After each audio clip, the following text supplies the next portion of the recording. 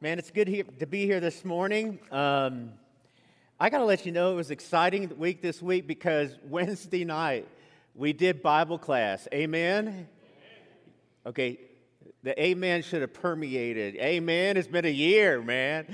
A whole year. I was so excited about it. I was just so excited. And I'm so excited this coming next Sunday, March 7th, we start our Sunday morning Bible classes. Hey, now's the time. I mean, let's kick in. Let's get going. And we'll see you here Wednesday night and Sunday. I don't know what kind of family that you were raised in. Maybe you were raised in one of those families. And maybe you were actually one of those kids who was the favorite. All right? The favorite. Some of you are like nodding your head already. You're the favorite. I want to let you know that if you're the only child, congratulations, you win. All right? You're it. You're always going to be it. You're going to be the favorite forever and ever, amen. All right? It's going to be you. Okay, now, if you're the oldest and you're the youngest, you really have a great shot at being the favorite. But if you're the middle child, you know where I'm going with this, right? If you're the middle child, the odds of you being the favorite are astronomical. I'm just telling you, they're astronomical. And I'm really sorry about that, but that's just the truth. Now, I'm messing with you. You guys, you middle kids already have complexes anyway. I'm not going to mess with you anymore, all right? Here's what comes with being the favorite. It's this word entitlement. It's this feeling of entitlement. And if you look up the word, it says something like this. The definition of entitlement is something like the belief that one is inherently deserving of privileges or special treatment. And today, we're going to talk about Joseph. Joseph was the favorite. Joseph was entitled. And he wore this really bright neon sign in the form of a multicolored coat that said, "I'm Daddy's favorite." And he didn't really help himself because he kept on wearing the coat. And every time he wore the coat, here's what was communicated over and over again: I am entitled. Now, there's another thing that contributed to Joseph's entitlement. Him being the favorite was his dreams. As you know, he had a couple of dreams. If you want to, turn in your Bibles to Genesis chapter 37. We're going to be in that story, Genesis chapter 37. But he had a couple of dreams, and each of those dreams, here's what it said. Family, someday you're going to bow down in front of me. It really endears yourself to your family members, right? When all of a sudden you say to them, I want to let you know that someday you're going to bow down to me. And we're not real sure who gave him the dreams. Maybe God did. I know that those dreams eventually come true. But here's the point about Joseph. The point about Joseph is what it led him to being the favorite and being the entitled one. It led him to this blindness and arrogance. It led him to this blindness and arrogance. And this arrogance is going to lead him on shouldn't be 13, it should be 13-year journey, not 17. Excuse me, math was always a struggle for me. But it's 13-year journey. And in this 13-year journey, God's going to take him from this pride and arrogant young man to this humble servant who literally saves the nation of Israel. We're going to conclude our common series today, and you might be thinking, hey, it's pretty cool. We're going to talk about Joseph. And it is cool we're going to talk about Joseph because he's one of the major characters in the Old Testament. But we're also going to deal with this subject of entitlement. Entitlement. And that's where it gets, what I would say, a little sticky. You see, there's this insidious nature to entitlement. And entitlement, it really is this really, really sticky issue. And if I were a smart man, I would walk away from this, all right? But I want to let you know that Joseph and the Common series won't allow us. Even though my grandmother did tell me that I had a strong back and a weak mind. We're still going to deal with this. And here's why it's important for us to deal with this element of entitlement. And it's been sort of the theme as we ran through all of this. It's this.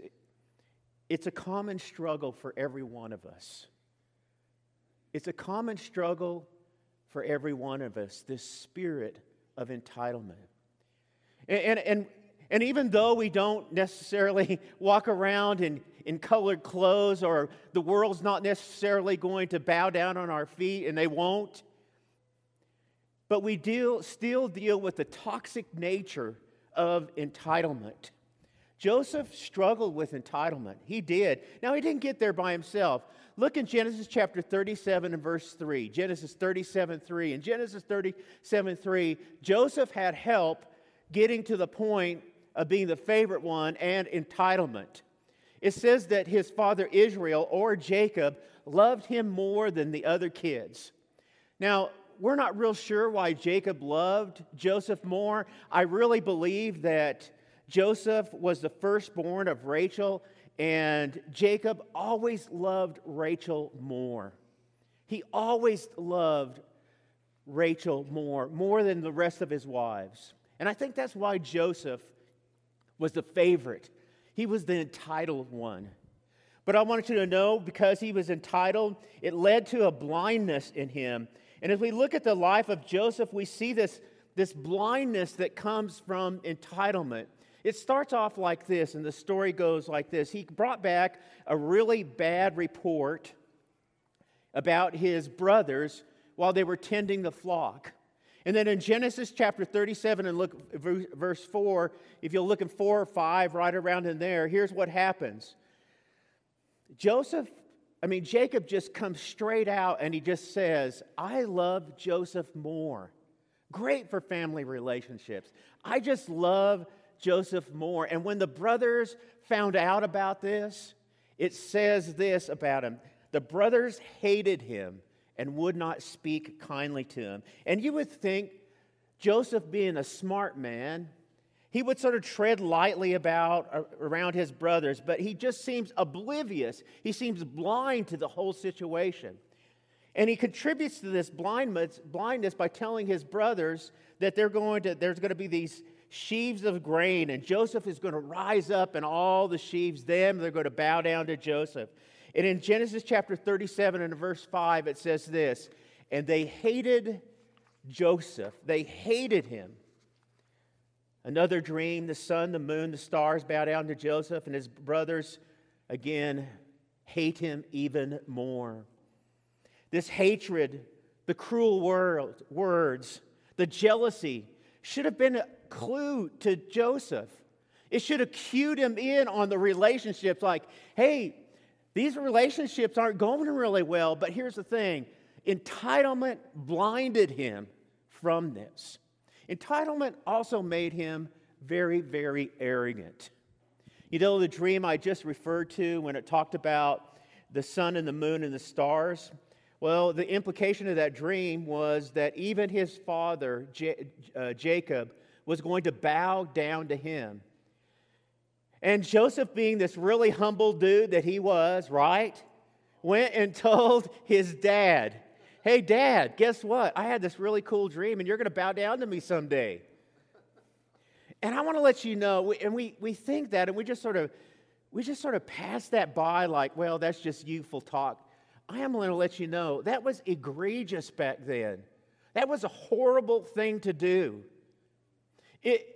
Culture back then, and it really hadn't changed, culture back then, especially in a patriarchal society, that was quite offensive for a son to come in to the father and say, I want to let you know someday you're going to be bowing down to me.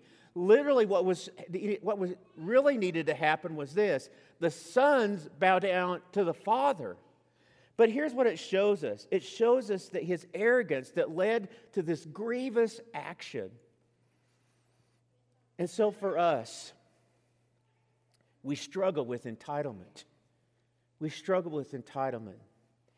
And I want to be real balanced here, because usually sometimes when we start talking about entitlement, we come in here and we start really beating ourselves up about what I would consider just being blessed. And I want to let you know there is a big difference between being blessed and feeling entitlement. Here's what I want to say to you. It is not wrong to be blessed. It is wrong to feel entitled.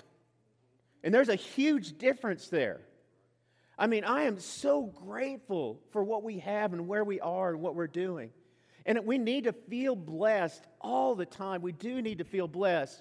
But there's a difference between being blessed, and that's right, but it's wrong to feel entitlement. Let me tell you a couple other things about entitlement. There's this other aspect of entitlement that I believe it's really important for us to think about. Entitlement is not about our possessions or our achievements or our status. It has nothing to do that. Now you're going, well, yes it does. No, it doesn't. Think about it this way. Joseph got to be the second in command of all of Egypt. He was royalty. He had money. He had status. And yet, he was a humble, God-fearing man who did God's work and will at a time to save the nation of Israel. Now, I got to let you know, possessions and achievement and status can contribute to entitlement. But let me just say this. Entitlement is an attitude. Entitlement is a spirit. Entitlement is a heart issue. It's a heart issue. And I got to let you know, it shows up in us in various ways. There's some statements that I believe either verbally said or non-verbally felt that cue us into our struggle with entitlement. The first one goes something like this. You owe me. You owe me. You owe me. And the person struggling with this point of entitlement always has a ledger. There's always a ledger. Now, I'm not talking about a physical one. I'm talking about a mental ledger. And it goes something like this. You don't know how much I have done for this church. You don't know how much I've done for this church. And guess what? I have been a part of this church for, and you fill in the number of years. And the person struggling, and then when we struggle with this, you owe me, we walk around with this ledger, and anytime something doesn't go our way or the way we want it to go, we pull out the ledger and we go, you owe me. How about this one? One of my favorites. Not really. Entitlement says this, you better do it my way. And if you don't do it my way, then usually it is this, I am out of here. I'm out of here. I am out of here. See, this point of entitlement always has a threat with it. There's always some sort of threat. Listen, if you don't do things my way, I just got to let you know I'm just going to be out of here. I'm leaving. And sometimes we may stay, but our hearts say this. You better do things my way, else I'm going to withhold my time. I'm going to withhold my resources. I'm going to withhold my energy. And I'm going to withhold my love until you do what I say I want you to do. It exposes, it's always threat-oriented. It's always threat. And people could smile at you and threaten you. Yeah, I really love you, but I think I'm going to be out of here. Entitlement. Entitlement also says this, you know I'm really smarter or better than you. You know it, right? I mean, you just know that I'm smarter or better than you. Now, it may not ever be said, but let me cue you in on how this comes across. When we struggle with this aspect of entitlement, it is almost impossible for this type of entitlement to ever receive correction. And here's the reason why. Deep within their heart, here's what they believe. I am smarter than you, and I am better than you. And then one of the last ones is this. Entitlement says this. You know, I'm in a position of power. You know I'm in a position of power. And I want to let you know, sooner or later, you're going to do what I say. Now, this one doesn't come out. It's usually in leadership positions. It doesn't really come out all at once. But here's what usually happens with this one, this entitlement spirit. The entitlement spirit goes something like this. It's okay until they're questioned. It's okay until the power is threatened. And then sometimes subtly, and then sometimes not so subtly, the card is pulled and it says this, I am in control and you will do what I say. In all these examples of entitlement, it ends in the same place, blindness and arrogance. Blindness and arrogance. But this is why I like Joseph. It doesn't end there. There's good news. Joseph is this person that we see experience this transformation from this common struggle of entitlement to a story of a man who gives hope past entitlement. And it all starts with a cistern. Cistern is this hole in the ground, basically, that stores water. A lot of them are just dried up. And here's what happens with Joseph. His brothers see him coming and they say, we are sick and tired of this guy.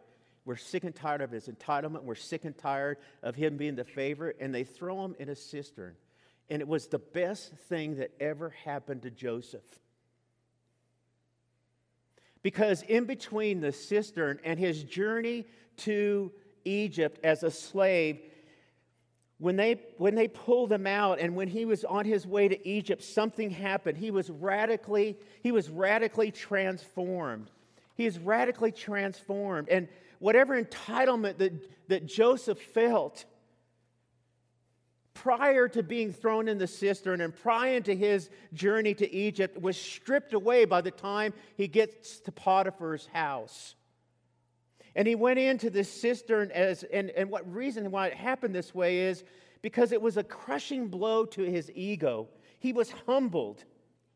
And blindness and arrogance went out the door. And instead of being this arrogant, prideful, entitled young man, he came out of there and he was a lowly, broken slave. And as we examine the life of Joseph, I think there were other moments in his life that broke him down. That if he was ever feeling any type of entitlement, that he went through these things and it broke him down again. It was what I call a cistern moment in his life.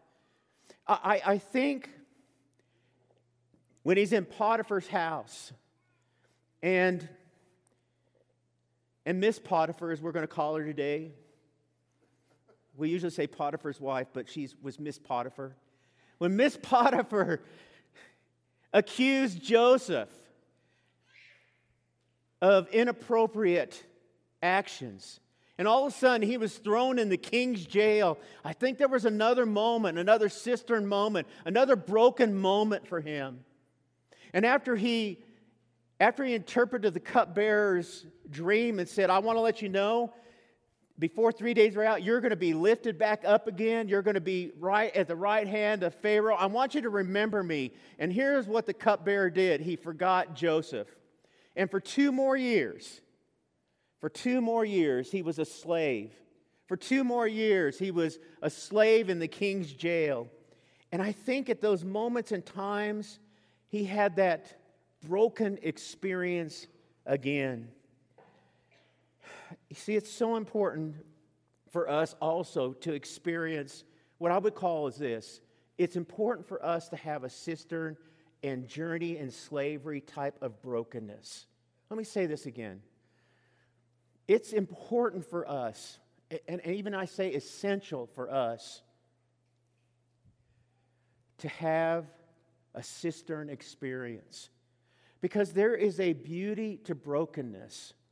There is a beauty to brokenness. And here's why. Because I want to let you know, entitlement always leads to disappointment. Let me repeat that again. Entitlement always leads to disappointment. You will always be disappointed if you feel entitled. You always will. And you'll feel empty inside. And there may be angerness and bitterness. And here's the last thing I'm going to say about entitlement. It never, ever pays off. It never pays off. So, when our hearts say, you owe me.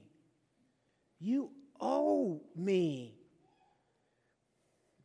I want us to think about Jesus Christ, who had the right to say, you owe me.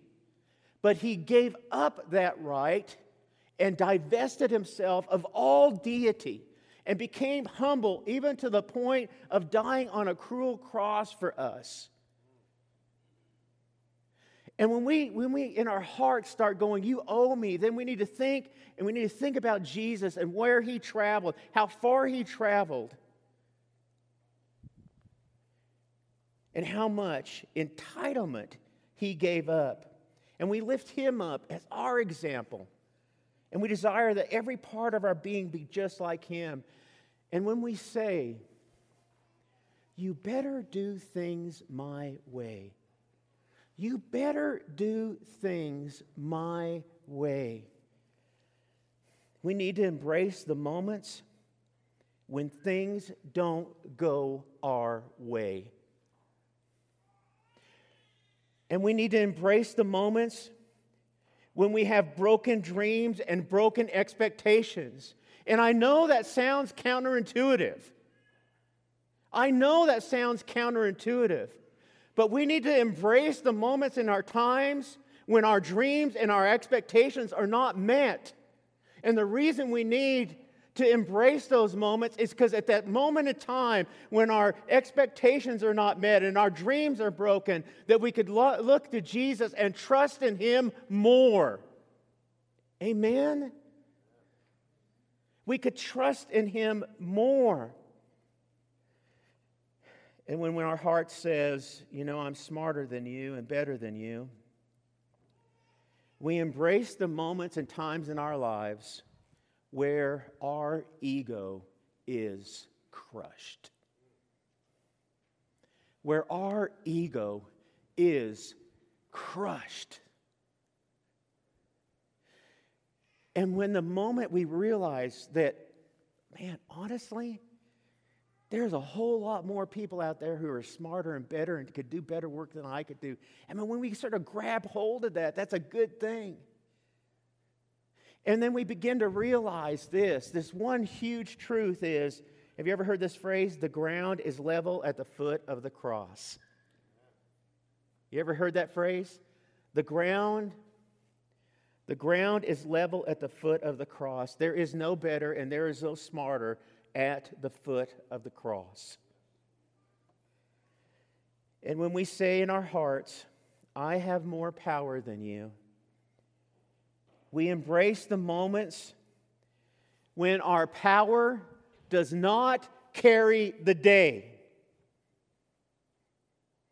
When we try and go in and we try and fix and we try and move and we try and shake, we try and do all these things.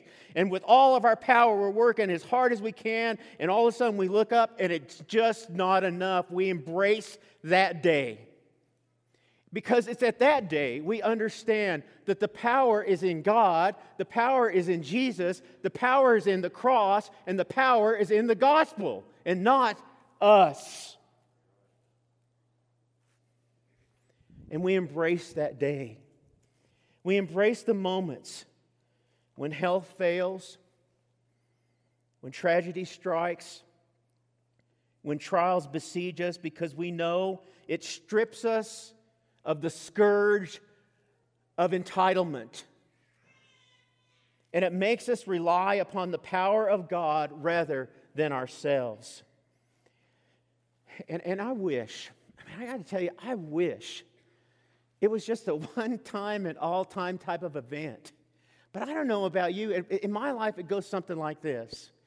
God takes me, and He leads me to the point, and He starts to see in my life this toxic spirit of entitlement, and then He breaks me down. Okay?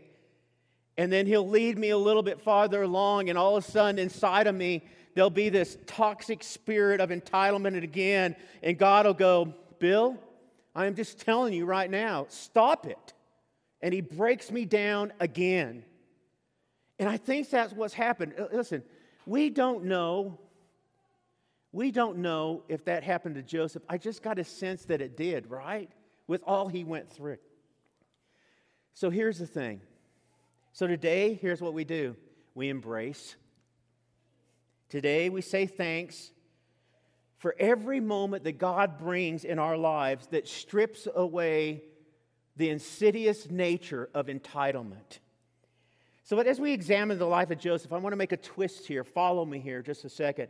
As we examine the life of Joseph and his movement from this entitled boy thrown into this empty cistern to this humble, godly man, second in command of Egypt, there's some markers or there's some road signs about this that I think we could mark. There's some ways we could identify in the life of Joseph that said this, I think he got it. I think he's moved past entitlement. In fact, I believe that Joseph has a life beyond entitlement. And so here's the question. What markers, what road signs were there in Joseph's life that allows us to see that he has made it past entitlement? The first one is this. A life beyond entitlement is knowing that we are in the constant presence of God. I referred to this earlier. This is an anchor in Joseph's life. When Miss Potiphar, again, was coming on to Joseph, do you remember what he said? It's a real important sentence in the Bible. It's a real important sentence in the Bible. It wasn't, hey, we can't do this because Mr. Potiphar will find out. It wasn't any sentence like that. Here's a sentence, if you don't remember. It goes something like this. He said, how then can I do such a wicked thing and sin against who? God. There was a presence there. And any time that he would interpret a dream, anytime he would interpret any type of dream, it was always him giving glory and honor to God. Hey, I'm not interpreting your dreams. Who's interpreting the dreams? God's interpreting the dreams. And when I'm in the presence of God, it strips away any arrogance that I have and that we should have. Let me say this. How in the world can we be arrogant in the presence of God? How in the world can we be arrogant in the presence of God? How in the world can we have a sense of personal entitlement in the presence of God? We want to live a life beyond entitlement, which means that we believe and anchor ourselves in the constant presence of God. It means this, wherever we go, whatever we do, whatever we think, whatever happens in our lives, God is there with us. He is there with us. It's the spirit that is found in Psalm 139, 7 through 10. It says, where can I go from your spirit? Where can I flee from your presence? If I go to the heavens, you are there. If I make my bed in the depths, then you are there. If I rise on the wings of the dawn, and if I settle on the far side of the sea, even there your hand will guide me, your hand will hold me fast. And that's the first marker, is Jacob's understanding of the presence of God. Number two, the second marker is this. A life beyond entitlement means this. Whatever happens, God has a purpose for our lives. Whatever happens, God has a purpose for our lives. I want you to grab your Bibles. We're going to look at three verses. Psalm chapter 45, at least on 3 occasions, Joseph is going to make some of the most unbelievable, outstanding statements about God's purpose in his life.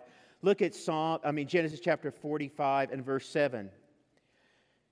He says this, but God, not the brothers, but God sent me ahead of you to preserve you, a remnant on the earth, to save your lives by great deliverance. Now, look at Genesis chapter 45 and verse 9. Now hurry back to my father. It's after he revealed himself. Now hurry back to my father and say to him, this is your son Joseph says. Now notice this. God made me Lord of all Egypt. Come down now. Don't delay. And then finally, look at Genesis chapter 50 in one of the most incredible verses in the Bible. One of the most incredible verses in the Bible. This is after Jacob has died, and all the brothers are starting to worry, going something like this. Hey man, Dad's dead. Dad's dead. And since Dad's dead, I think Joseph is going to extract his revenge. But notice what he says in Genesis chapter 50 and verse 20. Listen to this incredible verse in the Bible. You intended to harm me, and they did, didn't they? They did, didn't they? You intended to harm me. Watch this. But God intended it for good to accomplish what is now being done, the saving as many lives. Joseph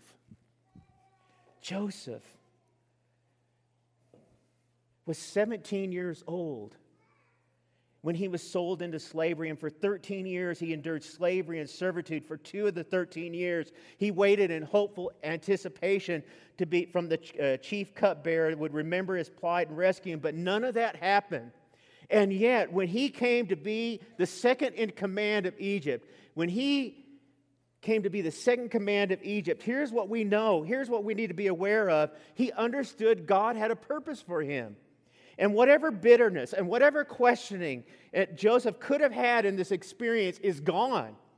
And the scales of blindness of entitlement and the scales of blindness that say, God, you just don't have a purpose in my life, have dropped off. And he understands and he clearly sees God's purpose for his life.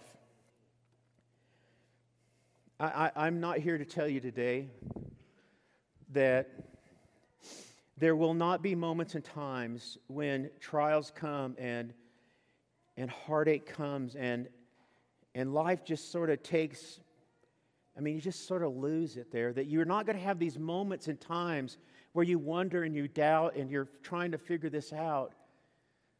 And you're questioning, and that's okay. Because I think Joseph did that too. Even though it's not recorded, I just got to believe it did. But here's what the good news is for us, is this. Whatever comes, good and bad, we need to remember this, is this. It's teaching us. It's stripping away all the toxic stuff that comes from entitlement. And it is vanquishing that stuff in our lives. And whatever it's good or bad, here's what happens at the end of this. We know God's presence and we know God's purpose in our lives. So today, here's what I want you to know. God has a plan for you. He has a plan for you. It is not a life of entitlement. You will never win with entitlement, ever. And it's not that. That's not God's plan for you. That's not God's plan for you, is entitlement. But let me tell you what God's plan for you is this blessing and assurance of His presence and His purpose in His life. In conclusion, let me say this. Entitlement didn't work. It just doesn't work. And it won't work for Joseph. It didn't work for Joseph. It won't work for us. It's going to leave us empty. It's going to leave us disappointed. It's going to leave us bitter. But I want you to know God has a better plan for us. A life beyond entitlement where we enjoy an assurance of God's purpose and also His presence. Today, here's the invitation I want to extend in one other way. I want to extend the invitation to empty yourself of all entitlement. And if you've not been baptized into Jesus Christ, you do that today. You strip away all the entitlement and you get baptized into Jesus. And you become His servant. You become His slave. And strip away any entitlement that you could do salvation on your own. Also, if you're watching from home, I want to let you know that we're here. We're here in presence, but we're also here. And if you need help with this, if you need help with entitlement, or you have questions about becoming a Christian, I want to let you know that we're here today. And if we could help you in any way, please come while we stand and as we sing.